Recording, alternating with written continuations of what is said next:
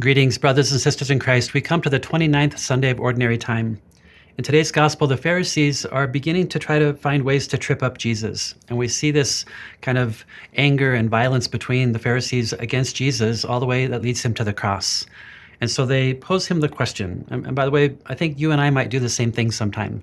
Maybe not intentionally, but we do things in our life that kind of push Jesus back a little bit, keep him at bay, or put him aside.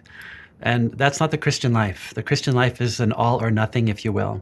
So am I all in? Do I want Christ to take over all of my life, or just maybe an hour on Sunday? Or maybe not even that. If you let Christ take over all of your life, you're going to find out why God made you. And you're going to find deep joy that you cannot find on your own. When you let Christ take over your life, you become animated, elevated to be someone you cannot be without him. So we invite you to accept Christ totally. We want him to run our life, if you will. So what do the Pharisees do to try to trip him up? They ask him, is it lawful to pay the census tax to Caesar or to not? And of course, there's no correct answer to this, if you will. If Jesus says yes, then he's turning against his Jewish faith. The second of the 10 Commandments says you shall have no graven images of God.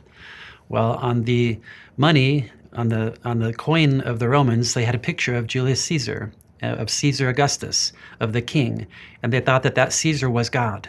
And so Jesus then would be going against the second commandment and turning on his Jewish roots. And if Jesus says, no, you cannot pay the census tax, then now he's in trouble with the Romans. And so what does Jesus say?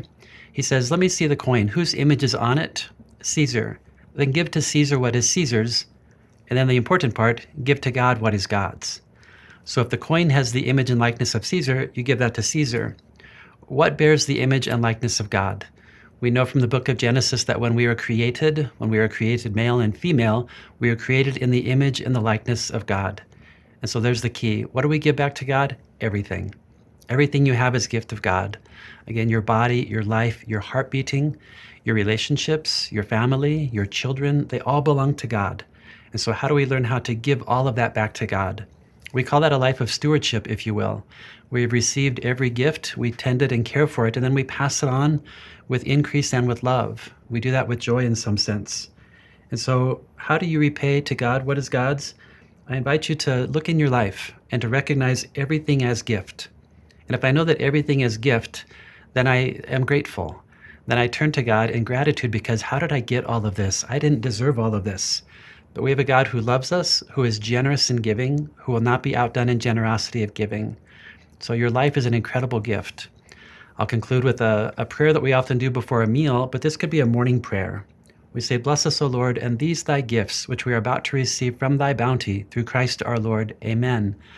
That could be a morning prayer because every day we're going to receive gifts from God. So we want to give God thanks for that, and then live joyfully and happily with him this week.